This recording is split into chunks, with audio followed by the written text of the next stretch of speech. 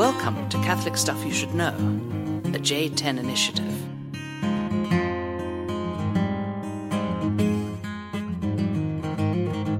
Hey, welcome to the podcast. Catholic Stuff You Should Know here with Nathan Goebel.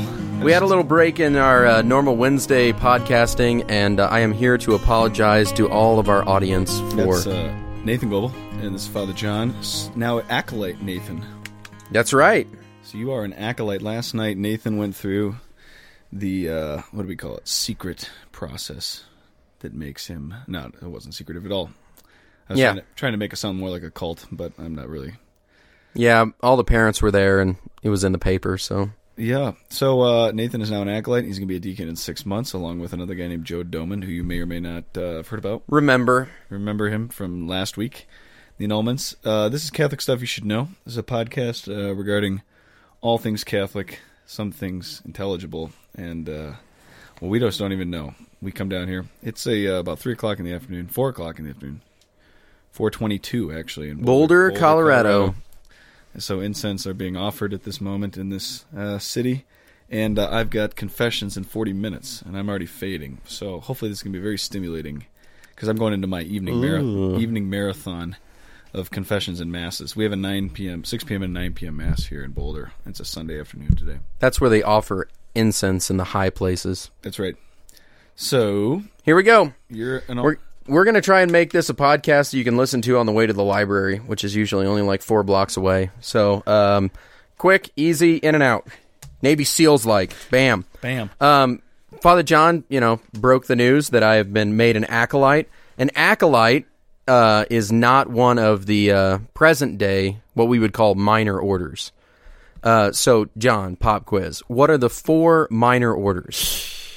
We just to preface this, at our seminary...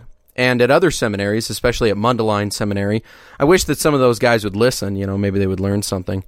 Seriously, come on. Yeah, I mean, click off a Word on Fire for like 5 minutes and log on to Catholic Stuff. But at their seminary, they have 4 steps leading up to the main sanctuary level.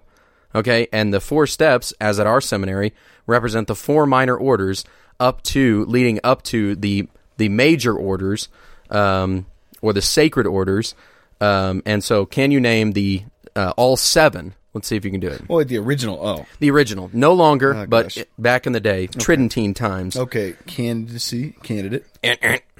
That's not one of them. That's not one of them. It might be attached to one of them. Okay. I might be saying you're wrong. Porter, lector, acolyte, subdeacon. Wrong. That used to be part of the higher orders. All right. Lector, acolyte, exorcist. Exorcist, and what was the other one you said? Porter was attached to tonsure. Tonsure was when you received the cutting of your hair. So this is back in the day. This is way back when. Way back in the day, you had 7 orders, 4 of them minor orders, and 3 of them being holy orders, and those would be subdeacon, deacon, and priest. And then if you look at our seminary, you have 3 steps leading up to the high altar, where they used to celebrate the Holy Mass. On the high altar, ad orientem, and it was only the subdeacon, the deacon, and the priest that were allowed up on those steps. So, okay, let's just say hypothetically I'm listening to this and I'm saying, what in the hell are you talking about? Orders, minor orders, major orders. I know there's priests and deacons, but did Jesus establish this? Where does this come from? Right. How do we just get rid of these things? Right. These are all the questions. So I think the important thing to realize is the only 2, we no longer have minor orders, we only have holy orders, which are deacon, priest, and bishop. Those are the 3 rankings, and those are the ones that are instituted scripturally and specifically by Christ and the apostles after Christ, and you can read the Acts of the Apostles to see the fulfillment of that, threefold ministry. Got it. So we're saying the three orders. When we say the sacrament of holy orders, yes, the 3 ranks within holy orders: deacon, priest, and bishop, which used to be called the major orders, or holy orders, because these orders, acolyte, lector, porter, and exorcist, were not considered part of the holy orders. They were established by the church, but never like, scripturally or something. So as of last night, you became an acolyte. yes. And so some of the minor orders are still around, but they're not called minor orders? They are no longer called minor orders. They are called ministries. Ministries. To that effect, we go to Canon 1035. Just reach over to your bedside and pull out your canon law, which I'm sure if any of you have trouble sleeping, instead of taking your second Ambien of the night, why don't you try Canon 1035, paragraph 1. Before anyone is promoted to the permanent or transitional diaconate, he is required to have received the ministries of lector and acolyte and to have exercised them for a suitable period of time. Canon 1035.2. There is to be an interval of at least 6 months between the conferral of the ministry of acolyte and the diaconate. Now, quick, do your math. Today is September 29th, or yesterday was September 29th. I'm being ordained March 16th. Ooh. I think that's less than 6 months. But on a different podcast, we'll talk about dispensations, and the church has the ability to give relaxations of the law to her faithful for the benefit of them for their greater health and well-being, and probably they will just, dispense us from the 6-month requirement. So these are now called ministries, lector and acolyte. But we're just gonna talk about minor orders in the pre-Vatican II age, Tridentine times, even dating all the way back to the 600s. You have mention of acolytes and lectors. Back when the world was black and white. Back in the world when it was black and white, and who knows what. So, minor orders. This is a quote from New Advent Encyclopedia, Catholic Encyclopedia.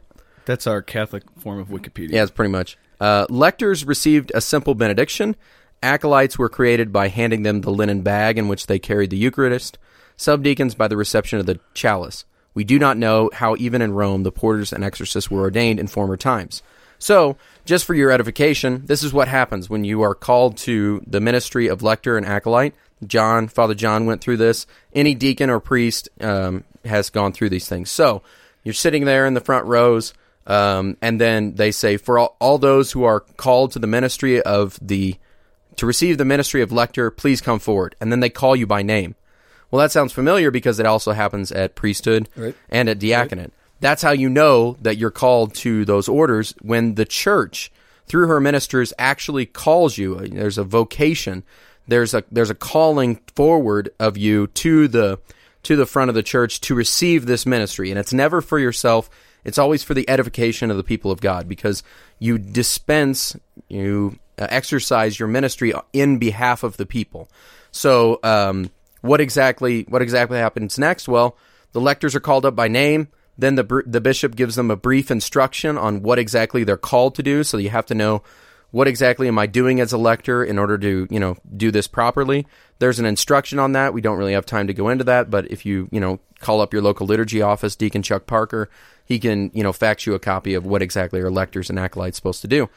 And then, he instructs you, and then you step forward and receive then he says a prayer. Let us pray, which I don't know. I mean, I'm just speculating here, because somebody asked, when do you actually think you became an acolyte? When do you actually think you become a lector?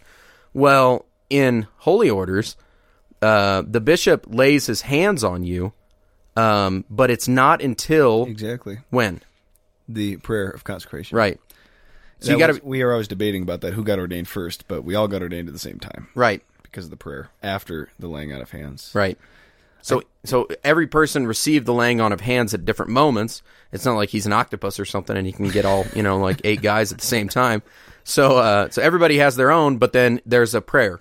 And so they ask the Lord to, confer on them, this ministry, that they might exercise it well and conform their life to the reading of the gospel or to the sacrifice of the Mass if you're an acolyte. And then he hands you over, which it's interesting, he hands you over the accoutrement, your objects of, your ministry. So for a lector, he hands you a book of the Gospels, a Bible, and says, receive this book of Holy Scriptures. For the acolytes, they receive a chalice prepared, which is interesting because it's the same thing that happens in deacon and priest. Now, quick little I got to tie Balthazar. Little sidebar. Tie Balthazar into this. I know we're trying to do this in 4 minutes. Well done. Okay, so Yes. there are 2 modes by which Jesus is transmitted through history in the church. And those modes are Scripture and the Eucharist. Mm-hmm. And so basically what we're talking about here is that for the man who becomes Christ as a priest, he is initiated into the modes, so to speak, by which Christ is transmitted throughout all of history. And he does that in stages. And that first stage is lector, where he receives the gospel, the book, literally the scriptures, and he's commissioned by the church in a specific ministry to proclaim Christ and to preach in a liturgical form as an ordinary minister, but in his whole life. And then secondly, after that, it's the same with the Eucharist, that he receives the chalice and the paten from the bishop, and he says, in a formal way, I commission you to, in an ordinary way, participate in the liturgy, but also to make your whole life. So you become completely immersed in the Scriptures and in the Eucharist as stages to becoming the person of Christ, because those are the 2 modes by which Christ is transmitted throughout all of history in the church. Go ahead and continue. Yes. No, that's great, because even if you look at it too, they're not the ones that are effecting the Word of God or the Word of, or the bread of life, the Eucharist. They're only assisting with that. So they are extraordinary ministers of the Holy Word, extraordinary ministers of Holy Communion. But in the lector and acolyte, they're not ordinary ministers. Right. And acolytes technically, I think, are extraordinary ordinary ministers. Like they're the ones that it is proper to them to distribute Holy Communion.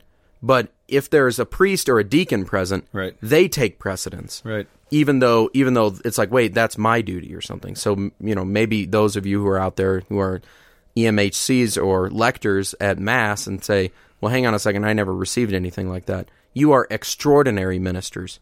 Not just, you are special, but you are extraordinary as opposed to the ordinary ministers. Nathan is special now in an ordinary way. You're special in an extraordinary way. Yes. It is confusing, though, because when you come to Mass and Father John's up there, and then it's, we start sign of peace ends, and then 50 women come up on the altar. I hate to just, say it, but, women are always volunteering for these positions, and they're all handing out the Eucharist. And you're saying, what's the difference? Yeah. But we have to understand that we're living in kind of a crazy time where we have these gigantic parishes and this huge need to get out the ministry. So the extraordinary ministry has become huge, and you still have to be mandated to do that. But the church, in her way of bringing men up to orders, has them become ordinary ministers in a specific way. So it's proper to their life now, and to yours, in a way that it's not. Yeah. So just to kind of flesh that out even more so, and this is how we transmit our Jewish roots, our Semitic roots, into the church, because we are descendants of Abraham as well. In explaining readers, lectors, it says, the primary reason for a special class of readers, lectors, was the need of some persons sufficiently educated to be able to read the books in church. For the Christians continued the Jewish practice of reading the sacred books publicly. It used to be that in order to read the Torah, you had to be initiated at the synagogue. So you weren't just like, hey, who wants to read today? I want to read today, which gives new light, sheds new light on the passage where Jesus comes into the synagogue, and they it's his turn to read, and he's handed a scroll and finds the passage from Isaiah. So these are men who, and as the canon said, they should stay in this ministry for a suitable time so that they can be conformed to the Word of God. Because pretty soon they're going to be teaching and preaching as ordinary ministers of the Word of God through their teaching and preaching at the homily. So, anyways, and so in the 6th century, it said this about lectors: "Quote: When a reader is ordained, just pause on that one. Blah, blah. When a reader, I should have a beep button just to kind of beep that out. When a reader is ordained, so he's in minor orders, not holy orders. When a reader is ordained, let the bishop speak about him to the people, pointing out his faith and life and skill. After this, while the people look on, let him give him the book from which he is to read, saying to him, receive this and be the spokesman of the word of God, and you shall have, if you do your work faithfully and usefully, apart with those who have administered the word of God. So, I mean, this really is an honor and a privilege. At our seminary, we only allow our lectors to read at Mass, and which is kind of nice because it's a privilege and it's proper to their ministry. And then one last point about the lectorate. There's a little side note. The lectorate involves no obligation of celibacy or of any other kind. So, I mean, just think about that in terms of the diaconate, because the diaconate, when you become the one of the ordinary ministers of, the liturgy of the word, there is an obligation to celibacy. So the virginal state is tied closely with being able to effectively minister the word of God. If there are any transitional deacons out there who are offended by this, please email johnnepple@gmail.com. Yes, that's my old email. That won't work. Okay, so moving on to acolytes, comes from the Greek word akolito. I have no idea. I couldn't believe that Joe Doman came up with this in our class. He's like, "Oh, it's akolutheo," and I was like, "You're not right," but that was a nice try. He said it came from the Greek word akolutheo, which means follow, to follow, and he's right. And I was embarrassed because during my day of retreat, when I was supposed to be in silence, I went to the newadvent.org just to prove him wrong, and I was wrong. And in Latin, it's sequens. So essentially, I've just become a follower. I'm a follower. I'm a poser. Congratulations. But that's true because the servers follow the priest. They minister to the priest, who is the minister. Right. He administers to us the sacrifice, the sacrament, and all I'm doing is just making sure that he has everything he needs in order to confect that well. So the chief offices of an acolyte are to light the candles on the altar, carry them in processions, and during the solemn singing of the gospel to prepare wine and water for the sacrifice of the Mass, and to assist the sacred ministers at the Mass and other public services of the Church. In the ordination of the acolyte, the bishop presents him with a candle extinguished and an empty cruet. Well, we do something a little different. We do, you get a chalice that's prepared with bread and wine, with bread and wine already on it and in it, but I'm not doing anything with it. He's just saying, make sure to give this over to the priest and conform your life to that action of handing over the bread and the wine to the priest. And really, as we will do as priests, and you do as a priest, you hand over the bread and wine to the Heavenly Father, and He, through the ministry He's already given to you and the power of the Holy Spirit, He makes it. Right. Through you. So these ministries are at the service of the priestly ministry, both the Word of God and Father Peter just showed up. Come on in, Father Peter. Hey! We are recording in his basement. Sorry. Dave Hazen. Sorry you have no personal space here. Greetings, podcasting world! Woo! Father Peter. Father Peter. He's done with his masses today, so he's relaxed. He is. Feeling it good. That's right. And speaking of which, I got confessions in 20 minutes. My boss just walked in. So Okay, that's it. that's it. CatholicStuffPodcast@gmail.com. Laters.